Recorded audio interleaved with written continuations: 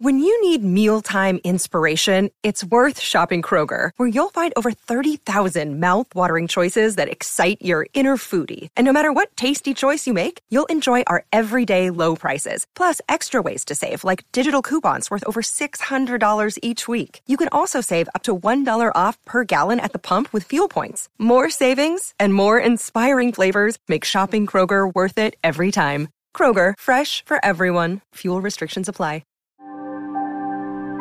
The real love story is the brothers, and so in a way that you would normally have romantic conflict in situations like this, instead we had the bromantic conflict, and that scene is one of my favorites. And I remember when we were even sitting around pitching it, I think there were some tears shed. I can't remember, but it's just in fact, I think, Neil, you pitched it and I cried because I think you pretty much pitched it word for word. If I pitched it, then I definitely cried while pitching it, too. So it was probably a mess in there, a lot of tissues. Hello. Wow. Marty's voice is huskier than I imagined. Damon. Sure picked a great night to get lost in the woods. Yeah, well, at least I'm starting to warm up. Which, in case you didn't know, is a bad sign. You gotta move. Okay. Just pick a direction, start walking. I can't. I can't even feel my legs. At this point, I can't tell if the tremors are from my withdrawal or from me freezing to death. Stefan, just get up. This is not how you are going to die, Stefan Salvatore. Alone in the wilderness, trapped in the frozen corpse of an alcoholic murderer. I don't know, seems kind of fitting to me. Come on. Give me something to work with here. Day late and $1 short. You suck at playing hero, brother. Welcome back to Entertainment Weekly's binge of The Vampire Diaries. I'm your host, Sam Heifel, and joining me to talk all things Season 7 is executive producer Julie Plec, writers Melinda Shue Taylor and Neil Reynolds, and Caroline Forbes herself, Candace King. As with every episode, I will just put it out there at the beginning that we will mostly talk about Season 7, but we reserve the right to go forward in time, to look back, so there is a series-wide spoiler alert on this baby. I've learned that I like to break the rules at the start of these podcast episodes, because I'm going to break that rule right now, because we have Candace, I do want to throw it back very briefly before we dive into Season 7, because one of my favorite things when rewatching the show, especially with someone new, is watching them react to Caroline in Season 1. Because, like, I know what's coming, but they don't. And I feel like Caroline just has such an amazing arc in those first seasons, yes, but throughout the series as a whole. What was your experience with it? Did you know when you auditioned for this, like, what was coming for this character? No, I don't think anyone knew what was coming at all. I was just really excited, obviously, to have the opportunity to work with Kevin Williamson and Julie Plec, number one, baseline. And then I was a WB kid. I grew up watching like everything on the WB that became the CW. So the idea of auditioning for a show that would be within that realm was exciting. And then I thought Caroline was a blast season 1. It blew my mind when people were like, ugh, she's so annoying or she's just so mean. I was like, I like her. I think she's fun and vulnerable and messy. He lives with his uncle up at the old Salvatore boarding house. He hasn't lived here since he was a kid. Military family, so they moved around a lot. He's a Gemini and his favorite color is blue. You got all of that in one day. Oh, please, I got all that between 3rd and 4th period. We're planning a June wedding. One of the first things told to us as a cast was just to acknowledge the fact that we're all working on a vampire show and anyone can go at any time and no one should get too comfortable in their chairs. And so I really didn't know which direction Caroline was going to go. And I was very excited to see the opportunity of what she could become in season 2 and to ride that experience out with her. Oh, hey, Blondie. I let you out?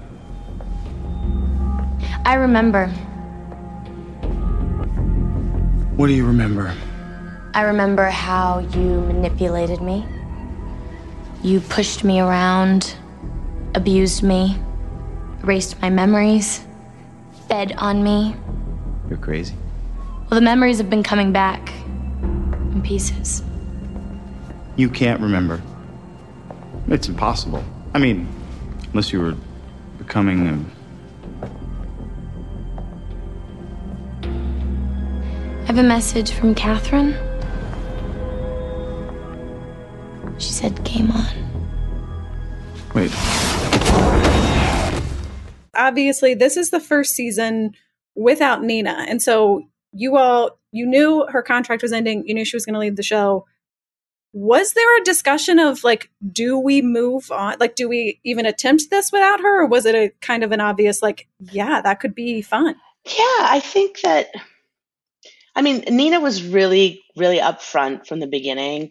You know, when they started talking about season 6, which they usually do a year or so prior, you know, she's like, I don't think I want to do more than 6. And so in our heads, we always sort of knew that there would come that time where she could and probably would say no to continuing. And so I feel like none of us felt done, and I feel like none of the rest of the cast felt done, and certainly the fans didn't seem to want us to be done. So we just were like, all right, it's kind of a challenge. I mean, like we've talked about this before. Writing Elena, that Elena's the hardest character to write in the show, because the heroine is always the hardest character to write in any show, because as much as you want them to be fallible and layered and nuanced, inevitably you're always just combating the boring heroine problem. So I think there were part of us as writers, as much as we love Nina and Elena, that were like, ooh, a challenge, you know, let's see what we can do. And then we thought, well, finally, and I thought the shipper in my heart was like, finally, I get to get Stefan and Caroline. Like, finally. And then Candace threw the funny loop into that plan. Yes. We will get to that for sure. But first, I want to start for Melinda and for Neil and for Julie, just for writers, as you all sit down to like break season 7, because you are missing Elena and you're adding this flash forward element to it. Like there's a very different vibe to season 7 in a lot of ways. Did breaking it feel different for you all in terms of like shifting a little bit for the show? Yes, I mean, it's a short answer. We like the challenge of something that was a little format kind of spin of flash forwards, and those became really fun to puzzle out, kind of like what's the thing that's relevant to the present day story. You know, how is it really important to see something that happens 3 years from now? And we also had to kind of figure out how those things strung together if you were to watch that show by itself. You know, sequentially, what are the flash forwards telling us, and how does that? You know, we can't get to this character moment till later, but we have to inform it with the character moment that's happening 3 years before. You know, I mean, Neil, what do you remember this time? I remember that the format challenges that we bit off aside, we did spend a lot of time thinking about Damon in the absence of Elena and how to both honor, you know, the Sleeping Beauty spell and give him a primary heated sort of electric relationship. And I remember that the long arc of the season was actually a Damon and Bonnie season, and that it starts out with this really horrible betrayal where he considers for a fleeting moment, what would it be like to lose Bonnie to get Elena back? So, which way do you want to go? Should we turn around? We should go straight. Maybe go left here.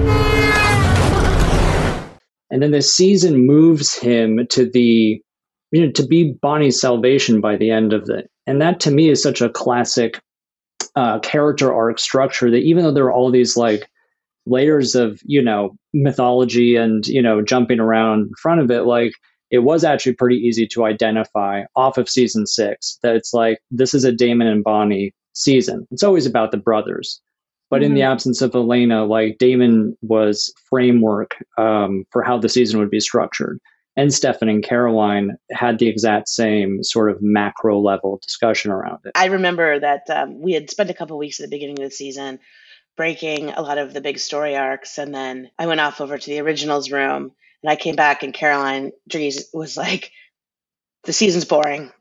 I hate everything. There's not enough story here. And she's like, we need something new. We need a new framing device. And she pitched the flash forwards, and my heart sank, because I'm like, I love storytelling and I love creative and complicated storyline, and I suck at math storylines where you have to like build the pieces to get to the thing. It's like I can't write a heist story to save my life either. And I thought, well, this is the moment where I have to realize that I don't know how to do this and never will know how to do this. And I just have to trust that Dreezy knows how to like lead the train on this. And thankfully we had a bunch of really great like gadget brains in our room, story gadget brains. Like, you know, all of you were so much better at it than I ever will be. And so you guys managed to like pull it through. Thank God. Wow, that's very sweet. I would say of Julie that she's always the one who comes in and is like, yeah, but what's the thing that makes my heart break? You know, what's the thing where I'm like the teenage me think that's the one for me, that's my soulmate, you know, and it's so useful as a writer going forward from the show to just come back to those very visceral emotions and the things that make you lie awake at night. I mean, talking about like Bonnie and Damon, the scene where she like says goodbye before he's about to desiccate himself. And then he's still like, Damon's done a lot of bad things, but the fact that he like still got in that coffin after that tearful goodbye is one of the most like devastating moments to me. That scene is so powerful. You mentioned we have Stefan and Caroline. They're going on their first date, but then you all bring in with the heretics, the big villain of the season, you bring in Valerie, and I'm very interested. Melinda, I know you wrote kind of the episode that gave like their little flashback love story. What was it about her kind of tying into Stefan's life and being that first love that really kind of intrigued you all about that story? Well, we always love the thing that happens before the story, you know, and it's sort of like, what happened to Stefan when he was like a 16-year-old? And Paul Wesley was like, are you kidding me? I'm going to play a 16-year-old. He's very humble. But he totally pulled it off in that moment of like, oh, I think she's here. Oh, she's not, you know, and I think it's so relatable, that thing of you think you're being stood up and yes, you are being stood up, you know, that's happened to you, or the kind of the way your heart beats and then it sinks again. But we wanted a thing that was kind of both pure but also fiery. You know, I remember how they filmed that love scene where he's sort of undressing her. And then as a writer, it's always very humbling when the costume designer's kind of like, I know you think this is how corsets work, but it's actually not. And then you kind of have to engineer the physics of what it's actually like to undress a woman in 1860, whatever. And, you know, I think we found a great actress, was really able to connect with this kind of innocence, but also this promise of a thing that never happened. And it was so sad when we kind of came up with this idea that he'd had a child and Julian, you know, killed the child, and it was her kind of formative tragedy. And I don't know, we love epic tragedy. When in doubt, epic tragedy always works. Mm-hmm. Candace, for you though, you mentioned like, I remember we talked about in season 4, we talked about what a big deal it is for an actor to want to cut their hair on a show. And like, that's a big deal. When you know you're pregnant, were you at all like nervous to tell like Julie and company that you were pregnant? I was very nervous. I also felt very strongly for me personally that I just wanted to wait regardless. Like I did wait until I was, you know, past my first trimester, which made me even more nervous because like that really goes into the timeline of right when we were starting to film. But yes, I was very nervous to make that call, being like the first female actress to be pregnant and needing to film an entire season of television and throw that kind of curveball at the writers. So, but it was met with support and excitement and also, oh my gosh, okay, what are we going to do? It's going to be great, but what are we going to do? Because, you know, I always love seeing if shows, you always have the option of the like, you know, conveniently placed lamp or whatever, and then you don't write in the pregnancy. Obviously, you all went the other route. What kind of went into that decision for you all? I'm curious to hear what you guys thought. The word lamp did come up. I remember it so vividly, but I totally want to hear what it was like for Neil and Melinda when I walked into the room. I think I remember making the strong argument. I came around, but to me at the beginning, it was like, okay, like, I don't care about the logistics of shooting the pregnancy because I had never done that before. And everyone who had been doing this for longer was like, you don't want to try to not show something that has to be shown, in any master shot, in any coverage. Like, there was a series of logistics that I think Julie came in with, very concerned about, that I had no idea about. But I was in the camp of like, well, our mythology does not support a vampire pregnancy. And we actually told a lot of story about how vampires can't get pregnant. Like, that was kind of Elena's whole thing, for a time. But our mythology, if you're binging the show, you see that our mythology expands and contracts to fit the needs of the season. And I actually think that we did have one avenue in mind, which was the loss of Joe and the Gemini Coven. We had always sort of left that hanging on instinct. Is like, what was there some way that wasn't like this horrifying triple tragedy? It was just a single tragedy, like Vampire Diaries tends to do so often. So that was my entry point to it. And I don't remember a lot of the rest. I don't remember, what sold me on the storyline, other than, I think, a passionate argument that it would make good, interesting story. Yeah. I think that we were kind of like, how does Caroline feel about being, an unwilling participant at first in this pregnancy? Or just kind of like, it happens to her. It's not something she had a say in. And we talked a lot about that and how important it was for us to feel as an audience and as a writer and as the cast, like, we embrace this as a good thing. So a lot of the conversations were really about that. Like, how do you get your head and your heart around this? Like, this thing happened to my body, which now I'm going to be on board with, because, I love these people around me, and I'm all about keeping these kids alive. At the same time, it wasn't something I chose. It wasn't something I had in mind for myself. And, what does that do to kind of your psychology and your emotions of the moment? So we talked a lot about that part of it. Not possible. What's not possible? The babies. They're here. Where? Floating in a raft in the Pacific Ocean somewhere? Look at the map. Your spell didn't work. They're not on the map, Caroline. They're inside of you. When I got the call, I was a couple weeks into the story, and it was Candace and Stefan, and leading lady, and it's time. It's going to be so hot and so sexy and naked. And she called, and she's like, I have news. I'm pregnant. And I went, oh my God. Did I think you were fucking with me? I think I might have thought you were pranking me. I'm not sure. You said you had a dream. You said that you had a dream that, like, I was pregnant. I'd had a dream. And you were like, yeah, it was just a lot of like, like a lot of noises, and just like, which now I understand, like, how much work had been done and how many episodes had been written, because I told you literally the week before Comic-Con, I think. I mean, it was right before we were going back to film is when it timed out that I was in a more comfortable place to share the news on a bigger scale. Melinda, to what you're talking about, like, it's kind of happening to you. And, there was a lot of that where I just was trying to navigate being so excited to be at the job that I love, but now under this whole new pretense of like, well, now I can't really do stunts the way that I would normally do stunts, but I want to be a team player. And then my body's changing. And sometimes I looked very pregnant, and other times my belly would disappear and I'd be like supposed to be looking pregnant. It was just a very bizarre experience, to say the least. I can't remember because of the tragedy of the twins and Joe dying and looking for a story for Alaric for this season, we had separately come up with the story of the woman who knocks on his door and is like, I think I'm pregnant with your babies. And him being like, I don't think so. She's like, no, actually, like your actual babies. And so we'd kind of cooked that story up as could we really go down that road? That's pretty crazy. Like womb transfer, magical uterine transfer, like we're already like, I don't know.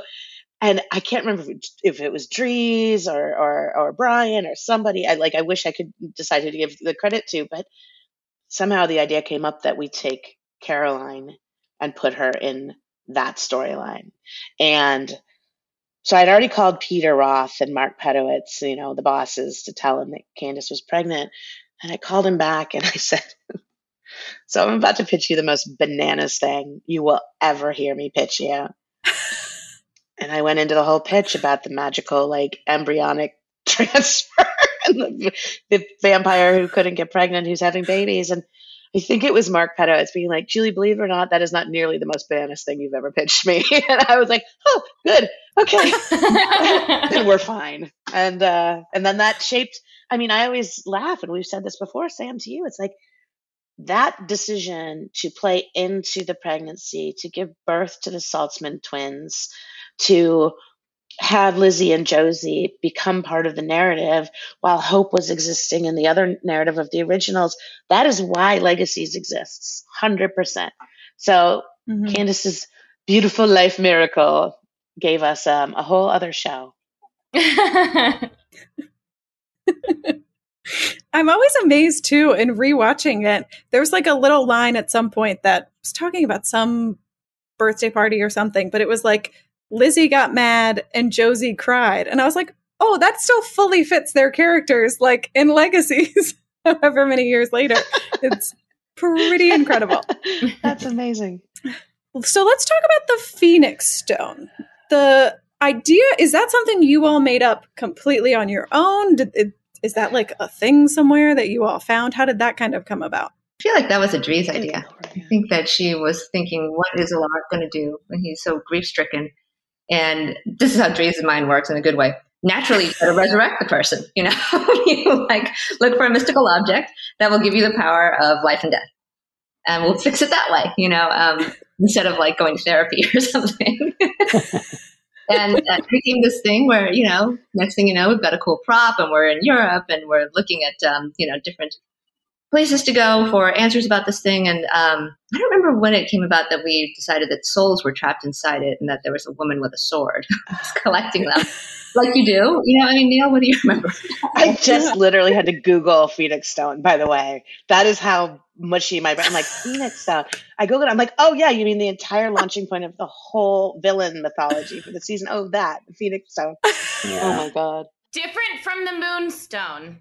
Yes, very different. 2 words. Sorry, Neil, you were about to be much smarter than I was. Please carry on. Look, I had to do a wiki. It's not Wikia anymore. It's fandom.com. But the Vampire Diaries wiki page is very helpful in reminding me, because we churned through so much in 22 episodes. But I remember it was about the Huntress, because the flash forwards were like, okay, someone's hunting them, mystery character, and like we do, we sort of introduce the villain before we cast them, and we actually put them on screen. What are they after? And, you know, what's the new threat and the new promise of our mythologies, that we can bring the dead back to life, but like there's always consequences. So I sort of remember Reyna's character, who was the Phoenix sword bearer, the Huntress.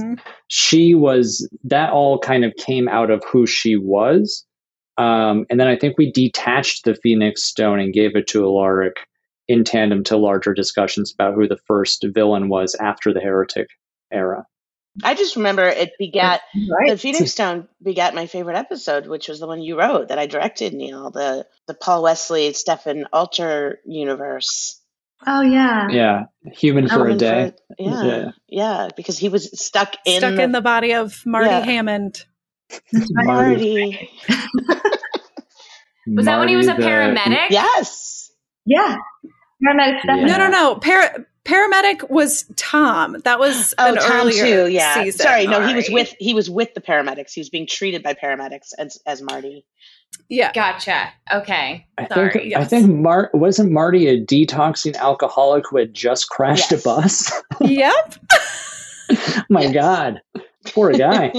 What a day. Okay, get the break, you know? I do want to talk about that episode though, because I mean, I think, Julie, I've talked to you about this, but like the brother phone call in that episode when Stefan is in the snow and Damon's driving to him, and Stefan finally gets to say, like, I don't believe you're going to save me. You want to know why this is so hard? Because Marty Hammond is a total train wreck? Because eventually, I'm not going to be able to go on. And when that happens, I don't believe you'll be there.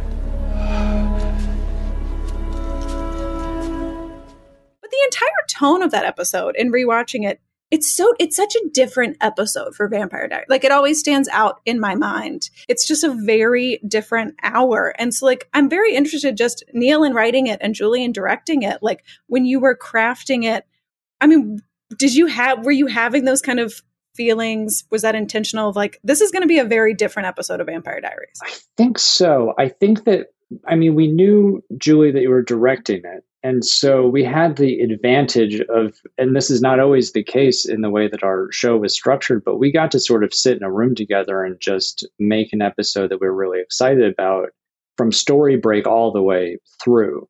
Like, I think that it was meant to be self-contained because we knew that Julie would be shooting it. And so we'd be, basically the mythology would need to start moving again in the following episode. And the next chapter would really start to pick up the end season run. And it was episode 17 that I think we're talking about. Mm-hmm. And so it sits in this nice place in the season where we've built a lot, but we can take a breath before barreling towards the end too. And I just remember it being like a complicated setup for a simple execution. It was just a really simple story about the brothers' history and a little insight into their childhoods that like we hadn't really seen before. Yeah, and I think it was like the byproduct of of losing Elena from their world. You have to ask yourself, like, what's the real love story? Mm-hmm. And the real love story is the brothers. Mm-hmm. And so in a way that you would normally have romantic conflict in situations like this, instead we had the bromantic conflict. And that scene is one of my favorites. And I remember when we were even sitting around pitching it, I think there were some tears shed. I can't remember, but it's just, in fact, I think, Neil, you pitched it and I cried because I think you pretty much pitched it word for word. If I pitched it, then I definitely cried while pitching it too. So that's it was probably a mess in there, a lot of tissues. Don't believe Neil, because Neil, like the height of drama emotion, this is like virtually indistinguishable from what you're seeing right now. Julie was crying. Yes, that's always when the writer knows they have the win, is when they pitch and I cry. I cry at my own pitches all the time, but that's different. But I just remember, Neil, like you and I were supposed to write that together, and I was busy, as I often ended up being, and so you wrote the first draft.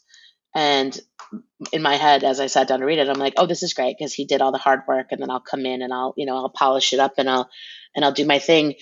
And then I read it and I emailed you and I'm like, this is perfect. Like, you just wrote the perfect episode, and I am no longer co-writing it with you because it's now yours. And you just crushed it. I was so moved by it because it was a powerful episode. It had great stuff for Paul, and Paul got so excited about that episode. Mm-hmm. He was so invested in it because, after 7 years of Stefan, I mean, he was over Stefan by like season 1.5, but 7 years later to get to, to get dirty and to be human and to be running through the woods in handcuffs and to be in the side of a road dying bloody and just like playing a whole different character. He was so invested, and it was really fun to work with him in that way in that episode too, to see him excited and invigorated about the show again. I remember Bonnie's storyline in that episode too. Isn't she chasing the Aurora Borealis across planets and dimensions or something?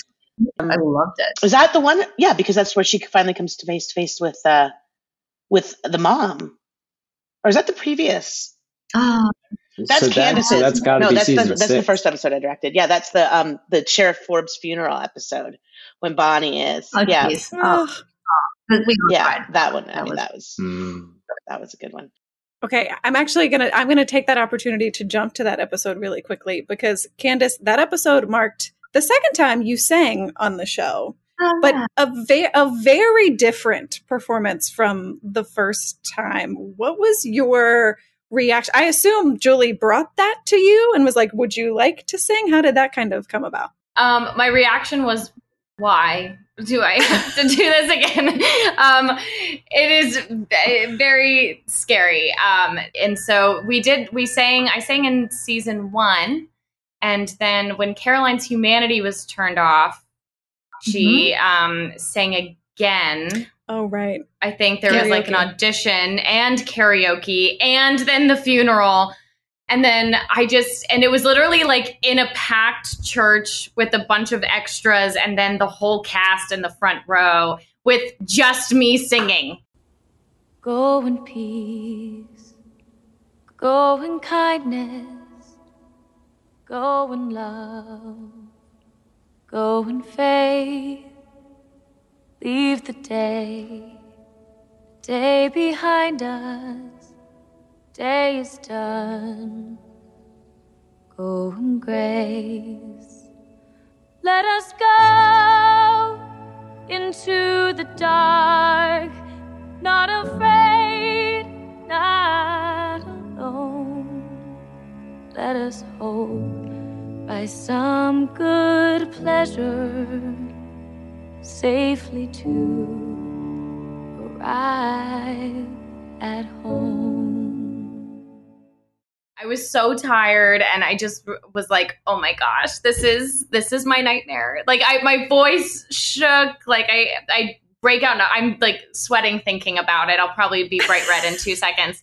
But I like that I did it, and it's there. And honestly, that whole arc for Sheriff Forbes and Caroline losing her mother to glioblastoma was huge. I still have a lot of people that come up to me and just say that storyline got them through, whether it was a parent or a family member or a personal friend who passed from that cancer or any cancer. And so I know how important that arc and that moment in particular is to so many people who watch the show. So to be a part of it was like on the receiving end of that is really powerful.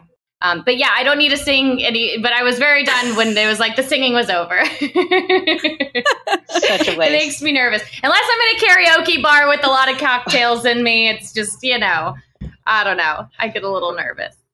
So sad. So sad. I would write you singing all day, every day, and be so happy. We have to take a quick break, but we'll be right back. This episode is brought to you by Snapple. Welcome to the Snapple Market Auditory Experience. Close your eyes. Imagine you're walking into your neighborhood store. You make your way to the back and reach for your favorite Snapple flavor. You can't wait. You take a sip. Whoa, that's a lot of flavor. What flavor are you holding? Now open your eyes and check out Snapple.com to find ridiculously flavorful Snapple near you. Now back to the show. I want to get back to the Phoenix Stone of it all because there are two really kind of Phoenix Stone central episodes that, Neil, you wrote the first one, and then Melinda, you wrote the one right after, which is where we actually we see inside of it, right? We follow Damon to kind of his version of hell, and then the next episode is very much so dealing with the effects when he thinks he kills Elena. He like really puts Tyler in a coma, which poor Tyler.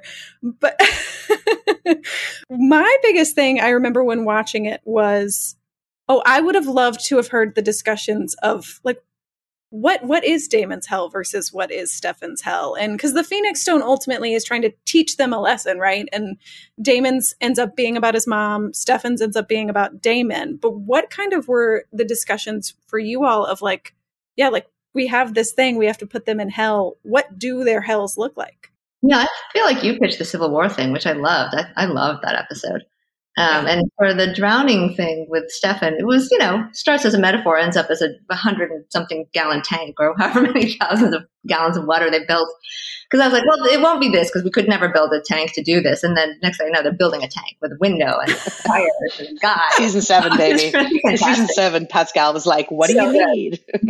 I know. So we can build it. I mean, that Civil War episode, though, Neil, my God, that might be one of our best, in my opinion.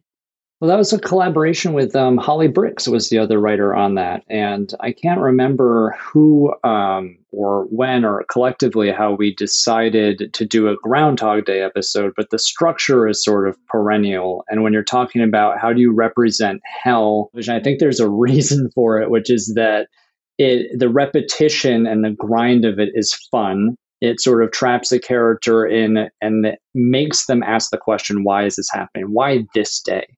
Like, of all the days, this doesn't register on like, my wound scale. But then when you keep really pushing that over and over, then it just becomes a therapy episode.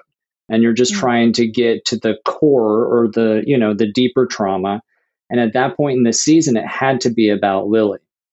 because I think Damon had like failed to say goodbye to her as she was dying. And so, at that point in the season, it couldn't really be about Elena. We had sort of like our consciousness had started to drift away from it. It's always about Stefan, but we sort of knew that Stefan was going to be about Damon. So we went into some Damon mommy issues and then just kind of wrapped it in a very dynamic Civil War shell.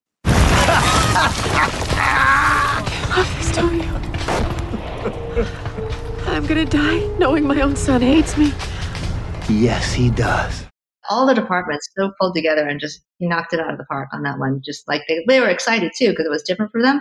But I mean, they put on a battlefield. Like they created the Civil War kind of simulation, which was so great and so engaging and kind of awful, but also wonderful because we got to see the inner Damon of before, and I think that's something that's always fascinating when you know characters so well as their vampire selves, and Damon's, the one who says for me to know and you to ... like he's that guy when we meet him. But in the Civil War, he was a guy.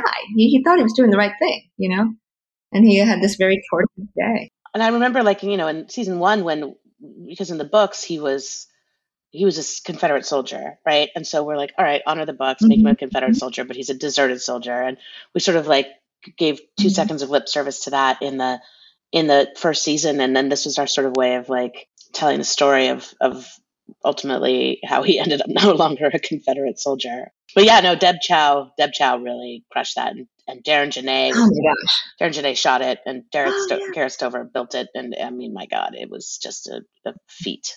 When you do a show that's like that long, when you write a good episode, when you see a good episode come together, you have almost like a greater sense of pride in a good episode in season 7 than you do in season 1, because they get harder and harder and harder to make great at a certain point. So that one was special. Candace, for you, I want to get to, because this is a character at this point you've played for 7 years, but when they introduce something like a time jump and suddenly Caroline, it's 3 years into the future, which in her lifetime is not many, but for most people, 3 years is a decent amount of time. Obviously, her life is very different in 3 years. What was it like for you to get to play? Like, did you feel in a way, did you kind of have to sit down and think, okay, in what ways is she different? Obviously, she's a mom now. Did you kind of feel like you were like recrafting the character even a little bit? I think that there were parallels that kind of caught up to themselves. Like my husband and I were married. I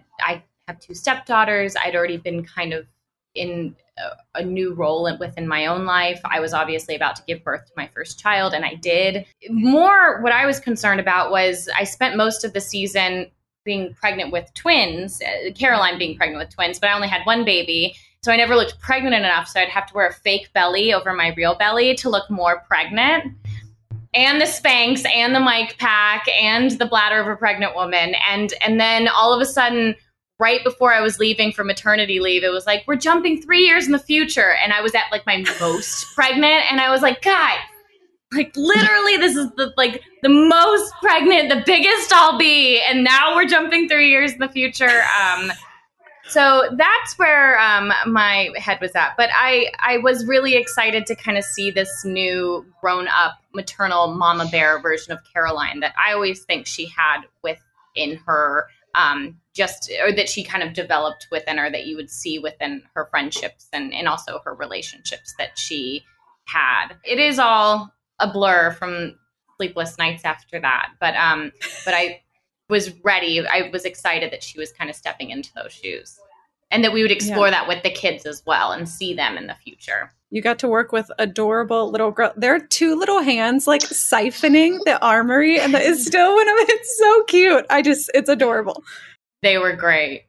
I also feel like we have to talk about Matt, because in terms of like character, anytime Matt showed up in the season, I was always like, what's he doing? Is he suddenly it's like he's hating vampires. He has this beautiful love story with Penny. All these things are happening. I realized, Julie, one question I've never asked, because obviously like Matt is the human, right? Like Matt makes it. Was killing Matt ever on the table? I would like you, after we answer this question, to ask it again when Brett Matthews comes for season 8. Brett Matthews' face just flashed in front of Every me. day. Brett Matthews pitched that every day. I had hysterical. this thing about Matt Donovan that in a show that was just nothing but endless tragedy and death, that sort of like dopey cute guy from down the block, the human, should just be allowed to survive. And that was my thing. He was like the Xander to me. I'm like, he's just, you can't kill Matt Donovan. And I heard so many pitches that ended with, and Matt Donovan dies, that I think we put it into, what was that fake script page we wrote? Do you remember that? Like it was for the rap. For the yearbook? Yeah, for the yearbook, with the writers wrote like fake script pages. And it's possible that and Matt Donovan dies is in there somewhere. It just became like a running joke.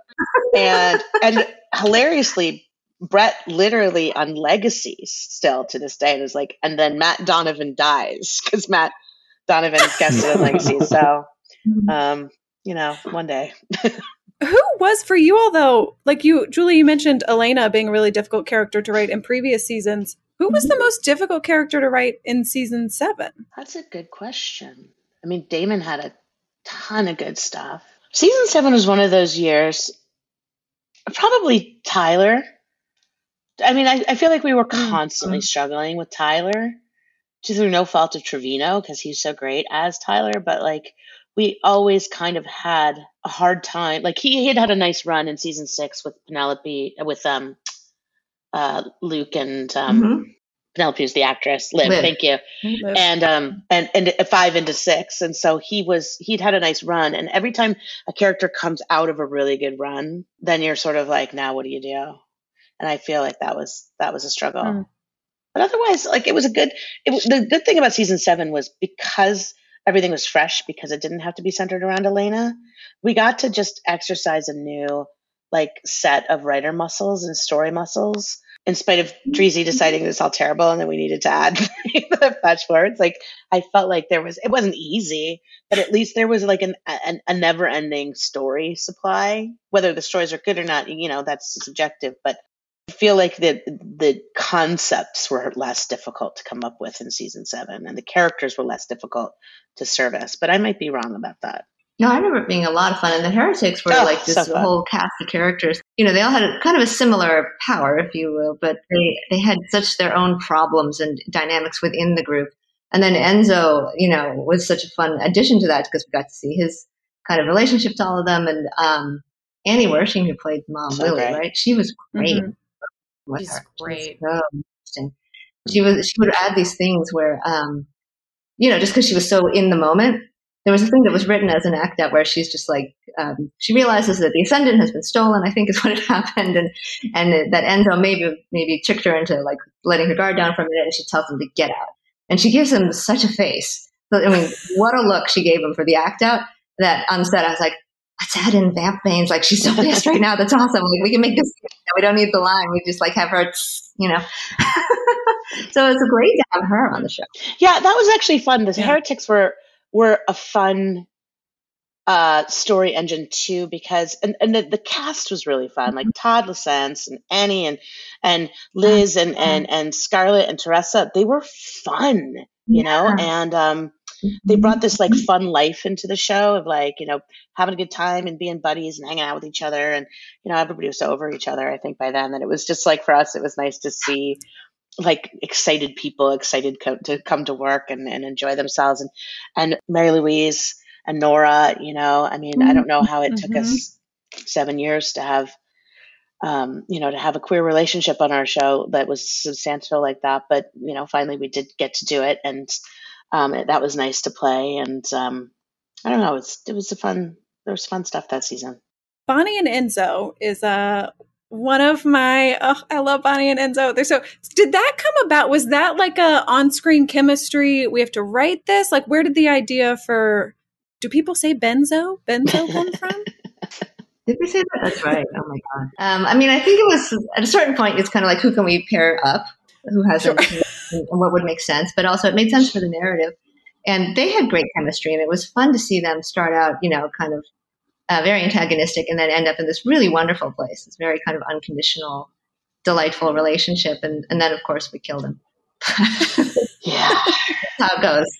I love that. That's one of my favorite couples of the whole show is Bonnie and Enzo. And I think that there was something so, like, I was always the one, which, has gotten me yelled at a lot over the years, but I just fundamentally believed that the Bonnie we met in season 1, it would never date a vampire, because everyone always wanted Bonnie and Damon to get together because of the books. And I was in my head, like, Damon is such an asshole and has done so many terrible things. And why would Bonnie ever, like, this Bonnie who's like so pure, why would she ever love Damon? And then finally I was able to, like, in my head, get Damon to a place where he was worth being loved by Bonnie in a friendship way.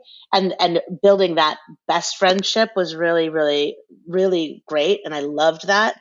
And so once like Damon and Bonnie could be sort of besties after their prison world experience, then it sort of felt like, okay, Bonnie can fall in love with the right vampire, Loosen up your hands and strap. Yeah, now back to the one cord. Right, there you go. That's it.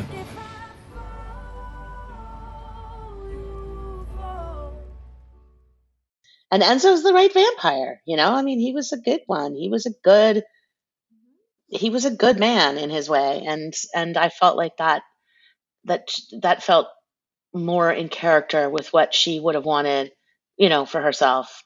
Yeah. So I loved that one. And yes, we killed him because that's just what we do. That's what we do. Epic tragedy. Did Malarkey played and sang on the show a little bit too, right? A little Did he bit, at least played guitar on this show, right? I just remember it was like, oh, what a serenade. Yeah. Yeah. Well, we mentioned that this is really like the season of Stefan and Caroline. Like, they finally go on their first date. They're finally on the same page about their feelings. Candace, in your experience, which are Steroline or Claraline fans louder in your life? Claraline fans are way louder, always. Always. Am I allowed to ask you on live camera where you stood on Claraline, or am I just asking for trouble? We've talked about it a lot, yeah. Because this has been a constant thing in all these little sessions. Yeah, it's so funny. I never understood it. Like, I knew that but I was like, oh, this is fun. Like, I love working with Joseph Morgan, but it just took off in a way that I think even as the writers, like you guys we were all surprised. It became its like own like Twitter thing. And so, and I loved that everyone kind of just got like little samples of it throughout, the years. But I liked the slow burn of Caroline and Stefan. Like, when I watch TV, those are the kind of like slow burn relationships that I am usually rooting for. But I just thought it was so funny. Yeah, still it's always like Claraline all the time. Yeah. I hear that word a lot. What a word.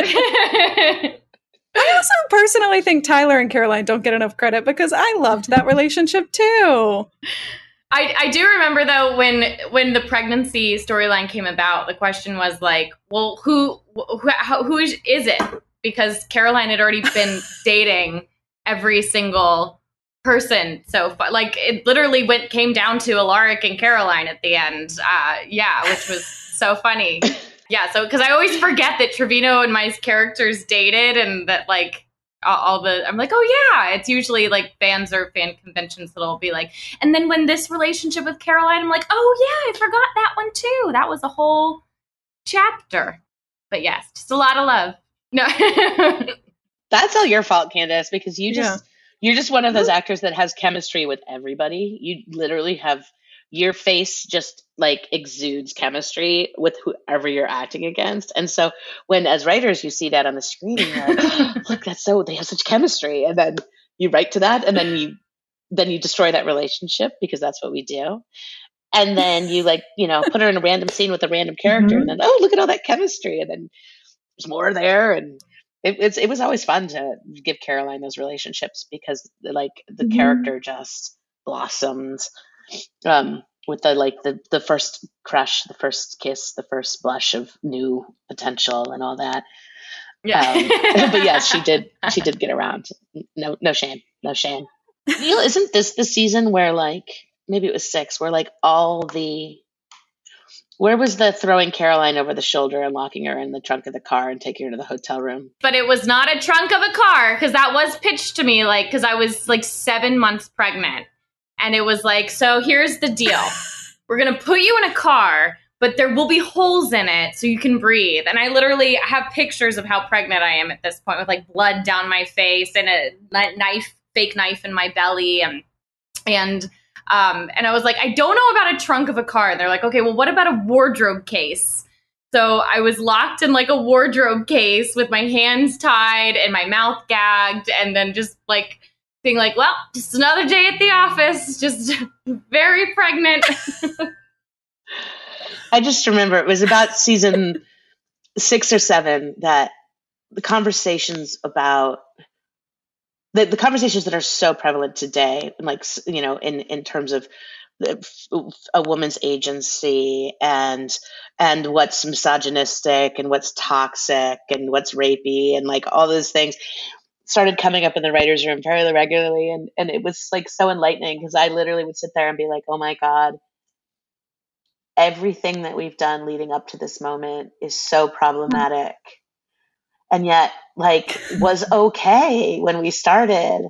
But, like, I don't know if this show is going to hold up over time because it's so problematic. And then I would say to the room, I'm like, if we can't write, like, gothic bodice-ripping heat and romance like we used to in the Harlequins, like, I think we're all out of a job. I don't know how to do it. And it was, like, a big shift because you guys were all super, super sensitive in all the best ways about that. And it took me so long to catch up to it. Because I just, you know, when we started the show, it was like 50 Shades of Grey was all the thing. And Twilight, where like Bella's basically just a, you know, sort of a passive instrument of Edward's desires and like all those things, like in the beginning, not forever. Don't yell at me. And everything like Damon and Caroline in those early episodes, you know, all of it was so ultimately not good. and I laugh only because what else are you supposed to do? But yeah, those conversations were really, really powerful because, yeah, Neil, you can elaborate. I remember now that this particular, there were multiple times that Caroline Forbes was abducted and tied up, I think, in this season. Yes. Because this one centered around Stefan doing it as a pseudo-romantic, like, I'm getting you out of danger move. Oh, good. You're up. Did you seriously just vervain me? Yep. Is this a hostage situation? Be mad all you want, just do it while you're looking at these. Hong Kong. Yeah, that's really funny. All that matters is that we get moving and we stay moving now. We? There's no such thing as we, Stefan. There hasn't been for a very long time. Fine. If you want to do this alone, that's your choice. Oh, how ironic, considering that the only reason I'm even here is that you decided to go all caveman and kidnap me against my will. This is not you. You usually respect people's choices. Yeah, until it comes to life and death, and then it's not up for discussion. There's always a choice. You gave Elena that choice. And then I lost her.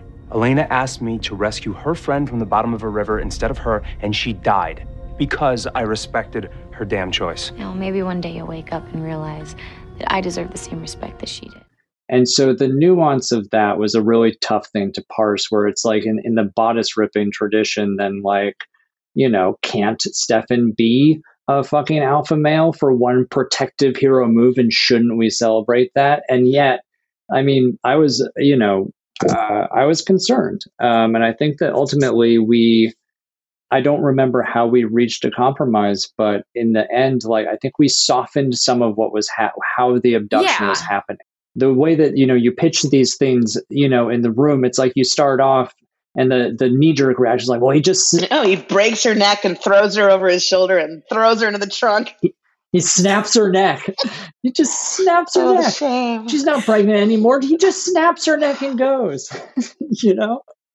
Like, it's terrible. Well, this was also a flashback, or this was a flashback or a flash forward to when Caroline was not pregnant. So the character was not pregnant anymore. It was just, I happened to be physically pregnant. Yeah. Oh, correct. Yes. No, it was, he was in danger and you didn't want to leave him. And somehow and so he, he knocked you out and took you to this hotel room because, everything sexy happens in a motel room by the road, that's just the basic rule. We made it sexy. Television. Yeah.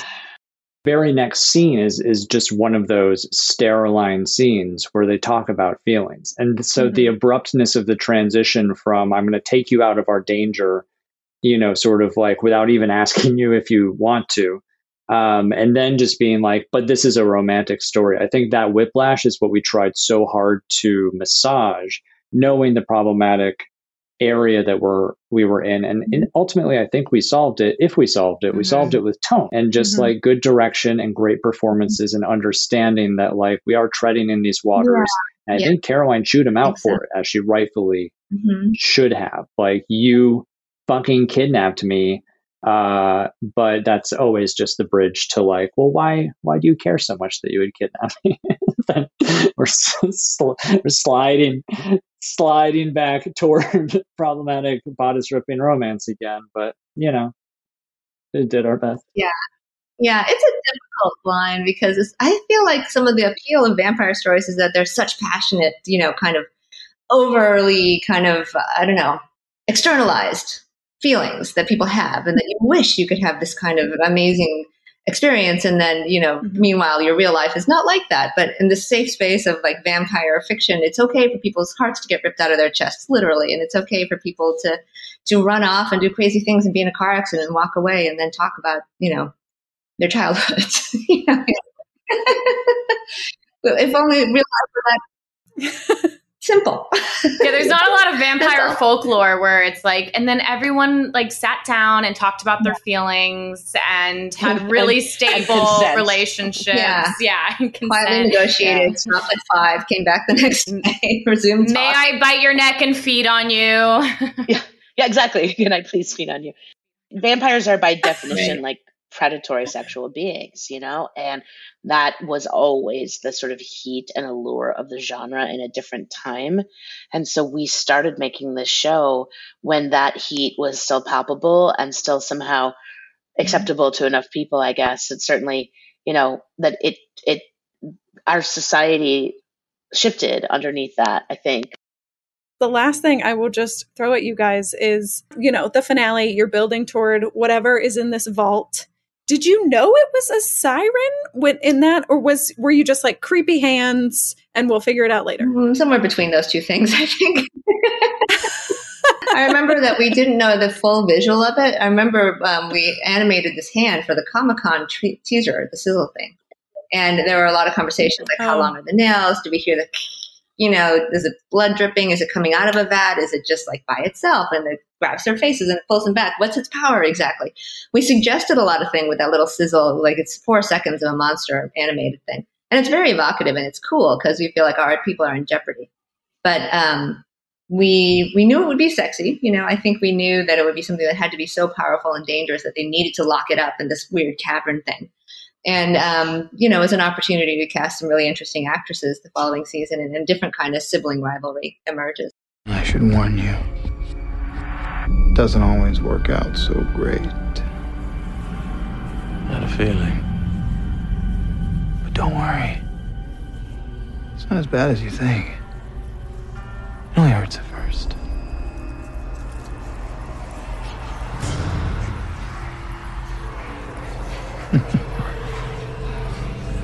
And after that, it's kind of fun. Neil, correct me if I'm wrong, because I remember like when we shot it, we had to tell the boys to just react like something really fucked up is grabbing you, because we had no idea. Yeah. And then even with the creature, because we wanted something big and scary.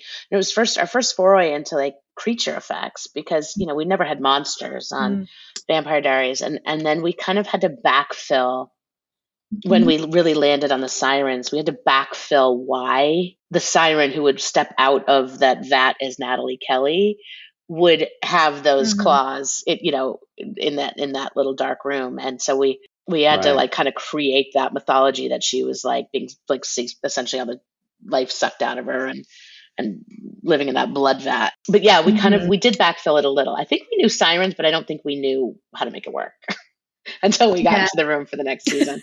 Yeah. It was, if I remember right too, even before we were like, what's the creature? It was in service of, at the end of season 7, what are we excited about that's launching us? And it was like Damon and Enzo off the rails and literally Stefan saying something like, Elena, don't worry about it. Anything Damon does from this point forward is not his fault and won't jeopardize his relationship with you. Like, we actually worked really hard to give season 7 this like bow where it's like how Damon acts in the absence of Elena. Can he still be good without her? Basically, he succeeds in that, primarily with Bonnie. And then Stefan's like, oh, but he got possessed. So like, this doesn't count. But hey, audience, so what are you psyched about? Tune in to see Damon and Enzo just fucking killing people and going back to a joyous sort of like murder spree that we remember Damon being in possession of from earlier seasons. Yeah, I remember that card, the magnetic cards on the dry erase board. It just says Damon and Enzo off the rails. It was just there, like the end of the finale. It just was sitting there by itself. There was a big white space above it because we didn't know how we got from there. We knew that would be a final moment. And then it became, I remember coming into season 8, Julie was like, everybody needs to watch season 1. Look at the pacing, look at the emotions. We're going to go back to basics for our, bring it home season. And it was so satisfying to kind of feel like, okay, we're starting out with a kind of classic 2 kids on the road, or there was a tent, or it was very season 1 vibe. And then it turned into this whole other thing. But it was so cool. It was kind of like all the way along in season 8. This kind of like acknowledging where we'd come from. When did we ditch the malarkey as Enzo as the other Salvatore brother pitch? Oh man. Oh my gosh. I remember vividly. He was gonna be the third Salvatore brother. And all the conversations about introducing his character were kind of like, how do we get this kid who was left behind in the prison? And I think probably during the break of 509 was kind of what we realized the math just doesn't work out. There are too many things get closed off to us. If we make him the third brother, also, where did he ever come from? And there's so much more opportunity for a guy who was just like almost like a wartime buddy, like that kind of bonding of 2 fellow prisoners, and that their friendship was like a brotherly bond, but not actually siblings, so that we didn't have to do all of the kind of retrofitting.